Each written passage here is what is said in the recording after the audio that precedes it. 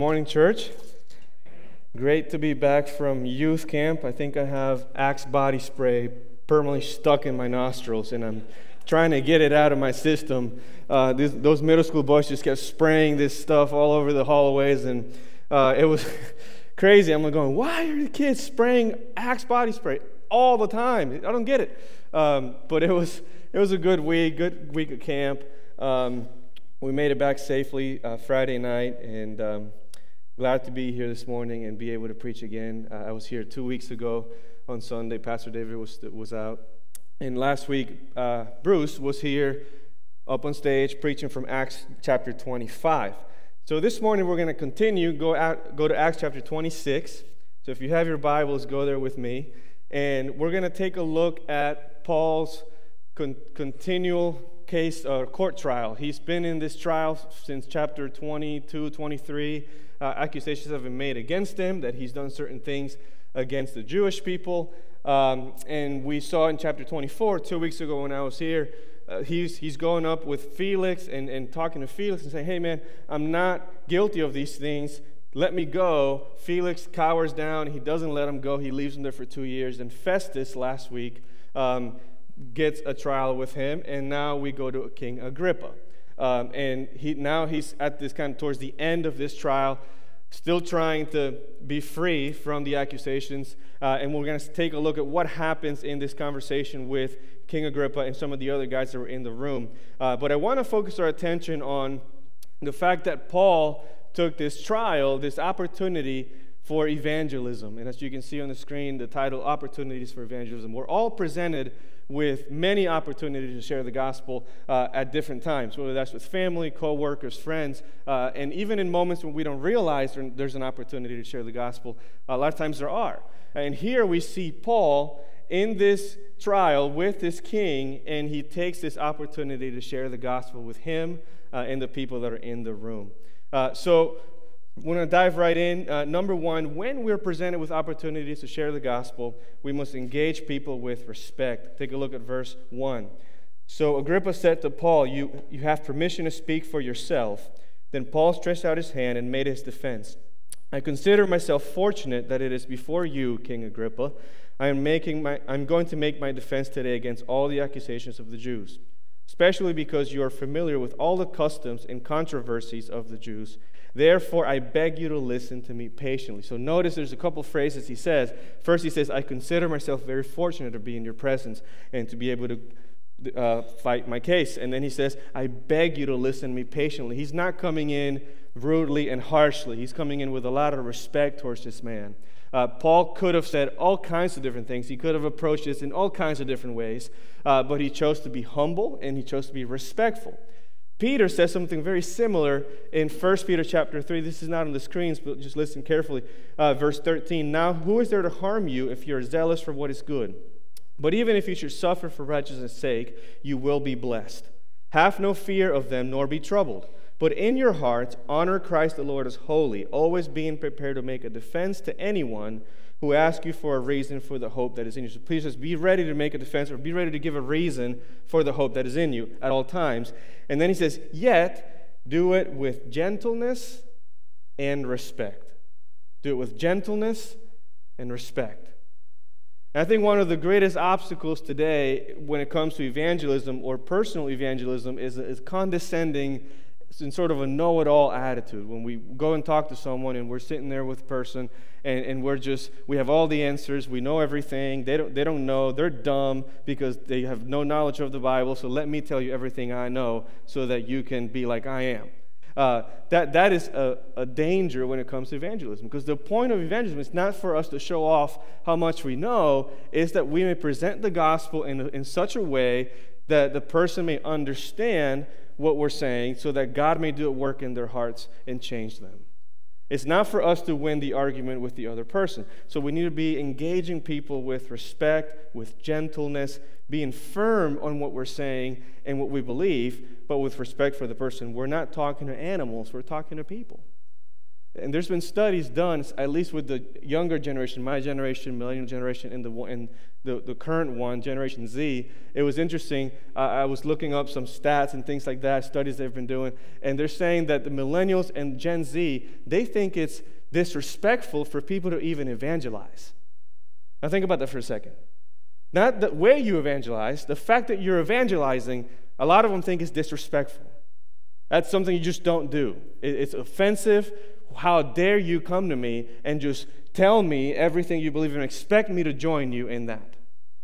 Now, an older generation may have had people like that too, but they were a lot more open to conversations in general. So we're seeing a generation that's very opposed to conversations with people and having dialogue, because if you present something that you believe to be true and it goes against what they believe to be true, now you're intolerant and you're just a bigot who hates me. So if we're not respectful and if we're not engaging people in a gentle way, we're going to have a lot of barriers, extra barriers. The gospel is already offensive, and it will always be. Why create another stumbling block for someone when we're trying to reach them with the gospel? So I want to encourage you, church, to engage people with respect. We had a girl one time in youth group, not this youth group. They always tell me, never tell a story of your own church. But my other church that I was in, we had a girl in the youth group, and we were doing this evangelism training thing one night, and I said, so some of you guys are going to be the Christian people who are going to share the gospel, and some of you guys are going to be the non-Christian people who are going to be listening. So she came up, and this other girl came up, and she starts her spiel, and she's like, Jesus died for your sins, and this and this and that, and the non-believer was kind of playing devil's advocate, oh yeah, but what about this, and what about that, and kind of challenging her on some things, and she kind of had this, laying down the hammer kind of answer, and she goes, boom! And she stepped back, kind of like, I owned you, And I said, wait, hold on, this is not the way we should be evangelizing. So we had this whole conversation about respect and gentleness and all those kinds of things, humility, and it was just not translating. She's like, but Pastor Jose, I was right. And I was like, well, yes, but again, the point is not for you to be right. The point is for you to present the gospel to a person who's lost and doesn't know Christ so that God may save them. And it was funny, but at the same time, it gave me a glimpse of how a lot of times maybe we have been that way. Not to that extent, I hope, but maybe we've been a little condescending or disrespectful. And we're reminded here as we see Paul facing this king and a room full of people and how respectful and humble he is in addressing him. And as we read through the passage, you'll see he doesn't shy away from the truth. He doesn't shy away from sharing the gospel very clearly and his own testimony even, but he does it in a respectful and gentle way. So number one, we need to engage people with respect. Number two, we need to establish common ground if possible.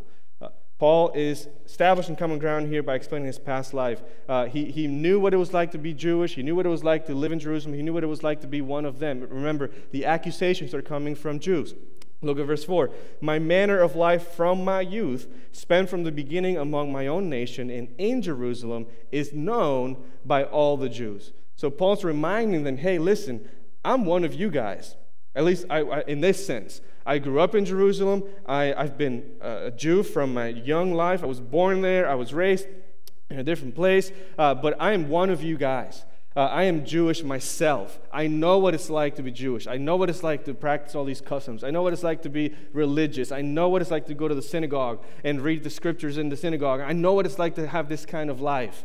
I'm not a stranger to these things. And then he goes on. He says, they've known for a long time, if they're willing to testify, that according to the strictest party of our religion, I have lived as a Pharisee. So again, Paul continues, and he's saying, not only was I a Jew, I was part of the strictest group of Jews, the Pharisees. I was one of those guys. And not only was I a Pharisee, I was one of the best, or worst, depending on how you see it, Pharisees there was.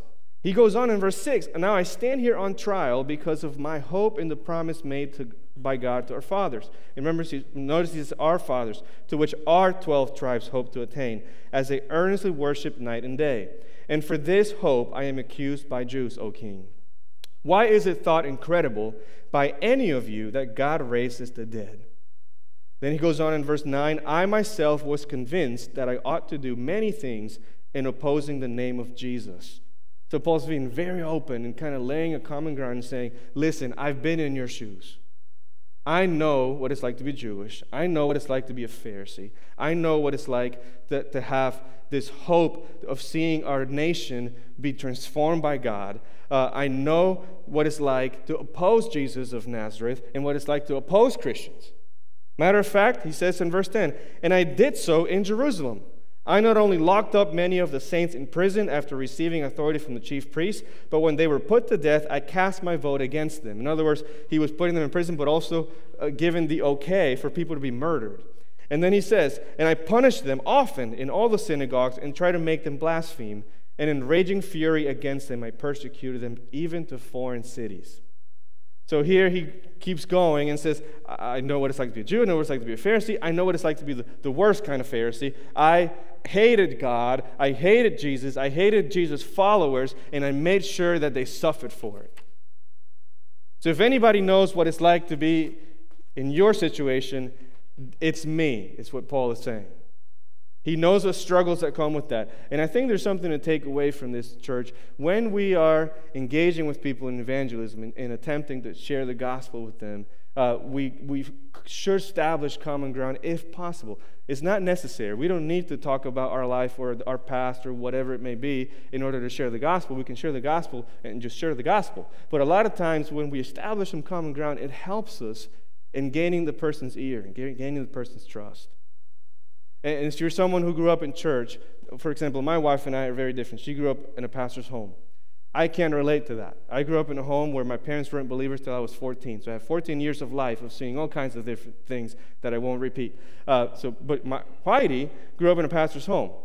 She can talk to kids, and she has talked to kids who are growing up in Christian homes, and she can relate to them in a way that I just can't. I don't understand what it's like to go to Awana and learn verses and have them memorized. That life was just not mine when I was a child. When I was a teenager, I didn't get saved till I was almost 16. So I don't know what it was like to go to church as a middle schooler. She can talk to these kids and say, hey, I know the pressures of growing up in a church, having people expect you to act a certain way, having them think that you should be like this and like that because you're the pastor's kid or the piano player's kid or the usher's kid or the deacon's kid or whatever. I know what it's like to have to go to church every week and go to camp and go to all these things that you may or may not want to do. I know what it's like to do that, but I also know what it's like to know Jesus. Let me talk to you about that. You see the difference? Those of you who grew up in a non-Christian home, like myself, you could say, hey, I know what it's like living in a crazy home. I know what it's like to have a life that's just wild. Some of you have a pretty rough past. You say, I know what it's like to be in your shoes, but I also know what it's like to know Christ, and I want to share that with you. And you can lay that common ground, and it's different when you're with the person, and all of a sudden, and it's happened to me many times, the person goes, oh, now I'm seeing somebody who's been changed by this message that they're trying to share with me. It's not just something that's out there that's kind of floating around and it's not real. Here it is. The person sitting right in front of me has been changed by this message that they're trying to share. So if at all possible, lay common ground with people. Number 3, explain God's saving work and calling. We're not just, evangelism is sharing the gospel specifically, not our story only. And here we see Paul using his testimony, sharing his testimony of how Jesus came into his life and called him out of darkness into light, and he uses that to his advantage. Look at verse 12. In this connection, I journeyed to Damascus with the authority and commission of the chief priests. At midday, O king, I saw on the way a light from heaven, brighter than the sun, that shone around me and those who journeyed with me. And when we had all fallen to the ground, I heard a voice saying to me in the Hebrew language, Saul, Saul, why are you persecuting me? It is hard for you to kick against the goads. And I said, Who are you, Lord? And the Lord said, I am Jesus whom you are persecuting. So when we evangelize our testimony, here Paul's telling his own story. If you go to Acts 9 and 22, you see something very similar of how Jesus came to him on the road. He saved him. He called him to a specific ministry, which was to be a light to the Gentiles. He would also preach to the Jews, but he was called to reach those who were not part of the people of God. So you see his salvation, his calling. Here he's going back to that, and he's saying, look, listen, this is what happened in my life. I was the strictest of the Pharisees. I lived that life. I knew I've been there. I've done that. But then Christ came, and the light shone from heaven, and he came and spoke to me and saved me and called me out of darkness and into the light. And he uses his own story to kind of tell a bigger story to King Agrippa and the people that are with him. And we all have our story. We have to be careful that we don't allow our testimony, which is the story of how the gospel changed us, to be the gospel. They're two different things. So when we share our testimony, that's one thing. That's my personal story. The gospel is the specific message. You guys follow me? Yes? And a lot of times people say, well, I share the gospel with them. And say, well, did you mention sin? Did you mention Christ? Did you mention forgiveness, repentance? There are certain things that have to be mentioned in order for it to count as gospel. Oh, no, I just talked about how my life was better once I started going to church. It's a good thing. Not to be nitpicky here, but I really want to be cautious with this. This is important. Our testimony is not what saves people. The gospel is what saves people. Our testimony can be used to then share the gospel, and for the person to see, this is how the gospel has transformed a life. But they're different. So if I were to say my own testimony, I was 15 when I became a Christian. My parents had been forcing me to go to church for a year. My mom started going to church when I was 10, and from 10 to 14, my parents were not on the same page. My dad hated the church. I hated God. He didn't want to go. He would say it all the time, like, that's your thing, Nubia, but don't count me in. You can take the kids if you want, but I'm not going. And he didn't. He stuck to that. So we would go with mom. Sometimes we wouldn't. It was very inconsistent. And then when I was 14, my dad gets saved, and he comes home and says, everybody in this house is going to church. Every time we go to church, everybody in this house goes to church. And we went to church Wednesday night. Spanish people do most Spanish churches do a family service on Wednesday nights. So we went to family service on Wednesday night. Friday night was youth group because our youth pastor wanted to keep us from the club on Friday night. So we went to Friday night youth group. And then Sunday morning was the Sunday morning service. So we were in church 3 times a week. Plus whatever other activity or thing was going on, we were there. And I hated every minute of it. I was that teenager that was sitting in the chair like this the whole time. Actually, the other day, before the youth group, my mom came over to the church to bring some stuff for VBS, and she said, hey, you remember when we would go to church, and this one lady, I won't say her name, she would sit behind us. She had a really loud voice, like opera-type voice. And again, I'm not saved. And she'd sing, and I'm like, oh, if this lady keeps singing one more time, I'm going to turn around and yell at her. And I would tell my mom, I said, Mom, I'm not going to church if we sit behind her. She would walk in and look for a spot where we could sit where she wasn't, because she really wanted me to feel comfortable at church. And so we were talking about it the other day, and she's like, you remember that? I'm like, and look at you now. You're a pastor, you know. So we go to church, and man, I hated every minute of it. And they had been praying for me. Youth pastor was trying to talk with me. All kinds of people were attempting to share the gospel with me, trying to establish common ground. You know, they were like, hey, let's go play basketball. This guy took me to play basketball and share all kinds of things. I was having none of it. Long story short, they forced me to go on a mission trip to Peru. And on the way there, I'm grumpy. I don't want to be there. My mom was very adamant that I had to go. So I went, and this girl was there. She had sold almost everything she had to be able to go on this trip. And I thought, that's really dumb. Why would somebody do that? So I went up to her, and I said, hey, I really want to know what led you to do this, because I think this is really dumb. And she very bluntly said, well, I know all that Jesus has done for me, so I want to serve him and these people. That's all she said. And I thought, oh, man, that's weird. But it got me thinking. I thought, maybe this Jesus thing is real. Maybe there's something to this, because normal people don't do that. And again, I'm 15, so I thought that was a very radical thing to do. I'm like, normally people don't do that. So I come home, and I believe God was already working in me while I was there. I come home, and somebody heard that I had questions and things, and this buddy of mine came to me and said, hey, I want to talk with you about your trip. So he opens up the Bible, goes to Ephesians 2, and shares the gospel with me, and starts reading the passage. And he says, you're a child of Satan, of the prince of the power of the air. If you read the passage, you'll see. And then he goes, verse 4, but God, who is rich in mercy, has saved you. By grace you have been saved. It is not your own doing. It is the gift of God. And he said, do you believe you're a sinner? And I said, for the first time in my life, yes, I do. He goes, and do you believe that God is powerful enough to save you by grace? And for the first time in my life, yes, I do. And life has never been the same. So the gospel, one of the best ways I've seen to summarize was God, Man, Christ Responds by a pastor named Greg Gilbert. He wrote a book called What is the Gospel? And he says there are 4 tenets that have to be present in your presentation. One is who God is. God is holy, He's righteous, He's just, He's loving, He's gracious, and He cannot stand sin. God is free of sin. And then there's man, there's us. We are created by God to be in fellowship with God, but yet we fell from our natural, normal state. And now we're sinful people living in a sinful world, haters of God who need a redeemer. And then there's Christ who comes in, and He's the one who lives a sinless life on our behalf. He dies on the cross on our behalf. He raises from the dead, conquering death, and He changes us, transforms us. But we have to respond by believing in Jesus and repenting of our sins.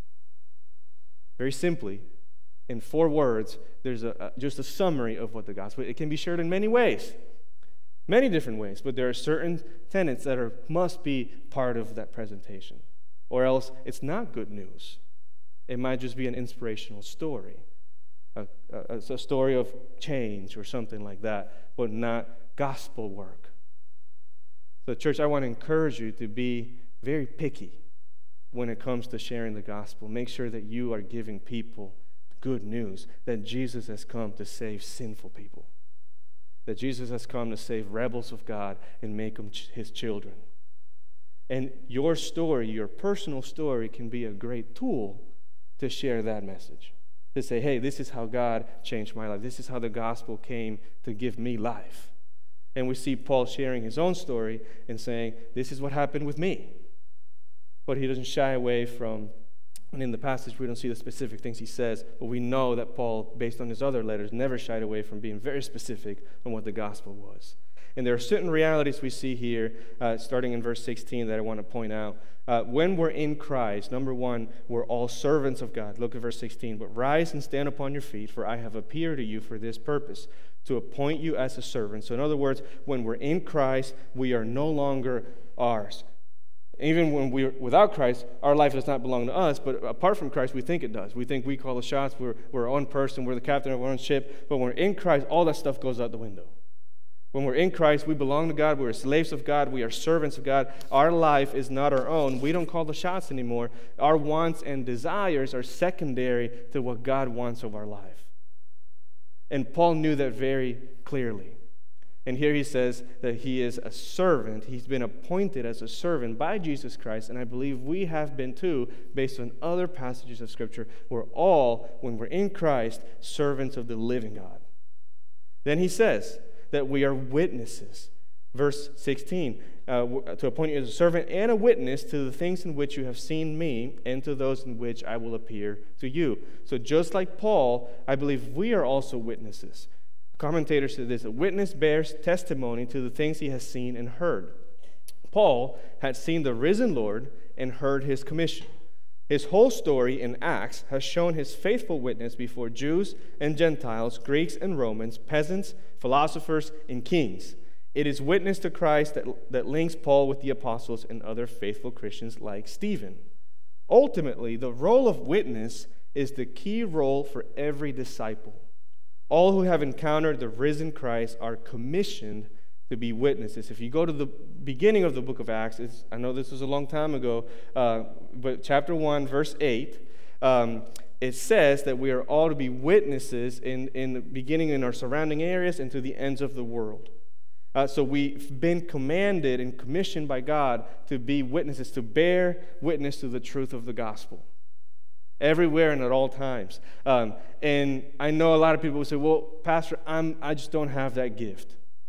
I don't have the boldness or the courage. That's just not who I am. God has not gifted me that way, wired me that way. And my answer to that is, it doesn't matter. It doesn't matter. Because that's something that we have been commissioned to do, regardless of our gifting and regardless of our personality, regardless of all those things. And I know it's hard. It comes easier for some people than others. I know it's hard, but I want you to be encouraged. This is a mission that God has not left us to do on our own. If you go to Matthew 28, you'll see that we've been commanded to go and make disciples of all nations, but His authority and power is always with us. We have the Spirit of God living in us that can embolden us to share the gospel in ways that we never thought possible. So we've been called to do this work, to be witnesses of Jesus Christ with the gospel. Number 3, in Christ our eyes are open. Verse 17, delivering you from your people and from the Gentiles to whom I am sending you to open their eyes. In 2 Corinthians chapter 4, verse 4, he says, in their case, the God of this world, meaning in the case of unbelievers, the God of this world has blinded the minds of the unbelievers to keep them from seeing the light of the gospel of the glory of Christ, who is the image of God. So in other words, the spiritual eyes, if you will, of those who are unsaved are shut until the light of the gospel of the glory of Christ hits them. So when they're in Christ, their eyes are open and now they can see.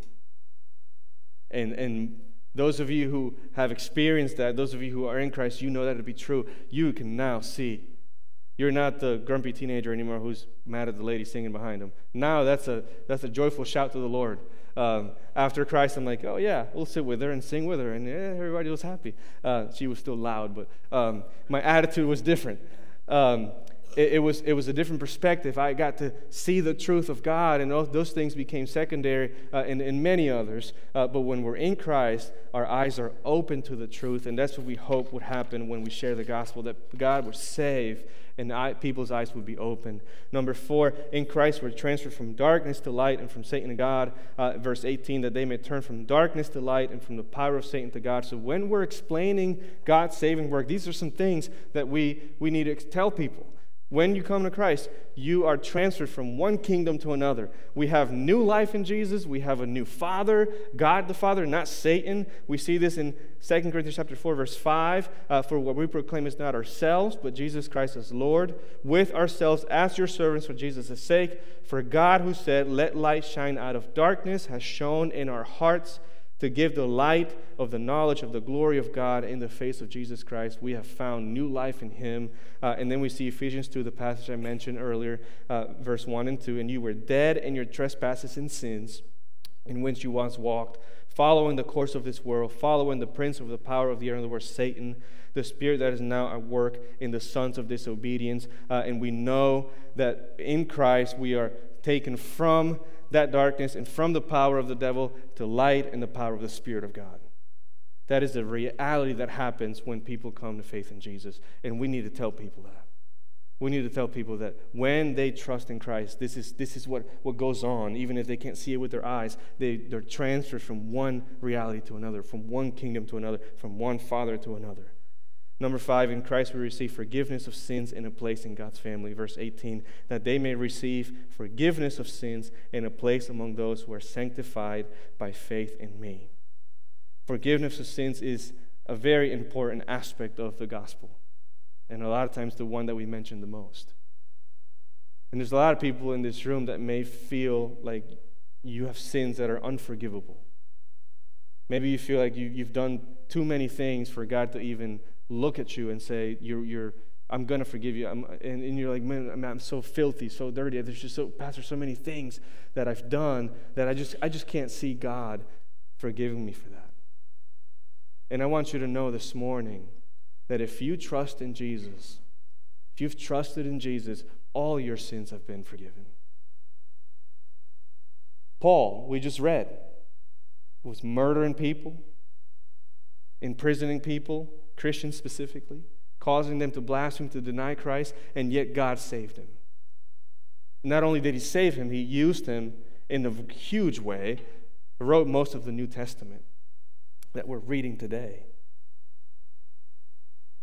So you're not too far gone. You're not too sinful for God to save. And that may sound obvious to some of you, but for some of you may really be struggling with that reality. I want you to be comforted and know that in Christ, the record of debt that stood against you is nailed to the cross, as Paul says to the Colossians. It's done. It's gone. And you've been forgiven. You have received that. You've been placed in the family of God, not the family of Satan. You've been adopted into the family of Jesus.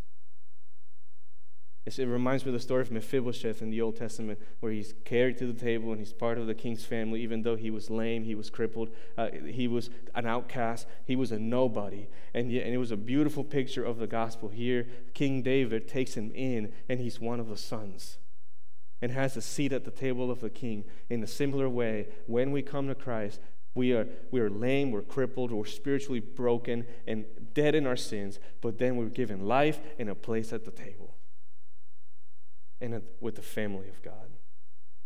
These are realities and truths that we have to proclaim. When we engage people in evangelism, we need to tell them, this is what God has done, and this is all available to you if you trust in Jesus Christ. Number 4, we need to encourage repentance and obedience. Look at verse 19. Therefore, O King Agrippa, I was not disobedient to the heavenly vision, but declared first to those in Damascus, then in Jerusalem, and throughout all the region of Judea, and also to the Gentiles, that they should repent, there's that word, and turn to God, performing deeds in keeping with their repentance. For this reason, the Jews seized me in the temple and tried to kill me. To this day, I have had the help that comes from God, and so I stand here testifying both to small and great, saying nothing but what the prophets and Moses said would come to pass, that the Christ must suffer, and that by being the first to rise from the dead, he would proclaim light to both our people and to the Gentiles. Church, we're living in a day when repentance is hardly mentioned in a lot of churches, especially in our area. But if we believe that sin offends God, and that sin is a big issue that we need to turn away from, then repentance must be preached. And when we evangelize, repentance must be mentioned. We need to encourage people to say, not just, here's this, but end with, and turn away from your sin. Repent of your sin. And turn to Jesus. And Paul makes it very clear here that he was called to preach of repentance and that people would turn to Christ himself. Again, with respect and gentleness.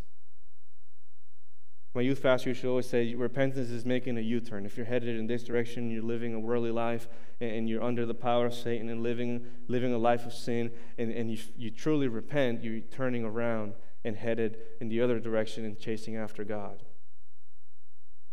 So when we evangelize, repentance is a big part of what we have to say and call people to. And then obedience follows that. Obedience will come after people have repented of their sins.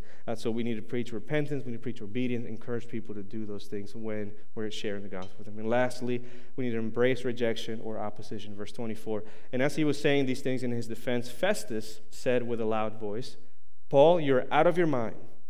Your great learning is driving you out of your mind.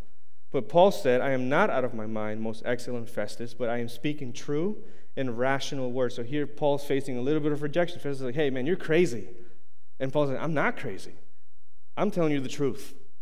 I'm preaching rational and true words. And then he says, for the king knows about these things, and to him I speak boldly. For I am persuaded that none of these things has escaped his notice, for this has not been done in a corner. King Agrippa, do you believe the prophets? I know that you believe. And Agrippa said to Paul, in a short time would you persuade me to be a Christian? And Paul said, whether short or long, I would to God that not only you, but also all who hear me this day might become such as I am except for these chains. So notice that there's some rejection, some opposition on the part of Festus, and Paul doesn't cower, he doesn't back down and just be quiet. He uses the opportunity to say, hey, hold on, no, I'm not crazy. I'm actually speaking truth. Then he goes to King Agrippa and addresses him, and King Agrippa rejects him and says, hey, you're trying to convert me? You think you're going to try to make me a Christian in a short amount of time? And Paul says, well, not just you, but everybody else in the room. You see that? Very bold. In church, we need to pray that God gives us that kind of boldness. That in moments like that, we would, instead of rejection, is that even right? But that we would embrace it. That we would say, you know what? People are pushing back, but this may be an opportunity for me to say something like this. Well, you think I'm not speaking truth? Why is that? See, a lot of times we have a tendency to say, oh, things are getting a little, so I'm just going to walk away. But Paul says, no, I'm speaking truth. King Agrippa, you think I'm trying to convert you? Yes, I am. And everybody else that's sitting here. In church, we need to encourage and embrace rejection, embrace opposition, because it's going to continue to come. A lot of you know this. You may be facing this with some of your own family, people in your family that are not believers, or maybe friends or coworkers, or maybe even your kids, grandkids, I don't know. People that are just not wanting God. And that opposition is not going to go away. That rejection is not going to go away. So we need to be prepared to embrace it and use it to our advantage, use it for the glory of God. To not back away, but to actually engage in it and say, all right, let's have a conversation. And obviously use wisdom. There's times when maybe it is best to walk away. But I want to encourage you to pray that God would give us boldness to be a church that is very active in sharing our faith and sharing the gospel with those that are lost. So number one, we need to engage with respect, establish common ground as possible, explain God's saving work and calling, encourage repentance and obedience, and embrace rejection or opposition. Church, let's pray, and then we're going to continue worshiping. Father, we thank you for this morning, and I pray that you give us a heart for those who are lost. I confess that I don't always evangelize as I should. I miss opportunities. I waste them. I don't seek them as much as I should. And Father, I pray that you, one, would forgive us for that. Forgive me for that. Would give us a desire, a passion to see those who are lost come to faith in you. Give us a desire to know your word and share it with others, and pray that you would do a great work through it. Father, we thank you for this morning. We thank you for this passage we read here in Acts 26. And I pray that you would help us to be convicted by it, to be encouraged by it at the same time. We thank you for this morning, this Sunday, that we're able to gather once again as a church. And Father, we pray that you continue ministering to us as we sing. I pray in Jesus' name.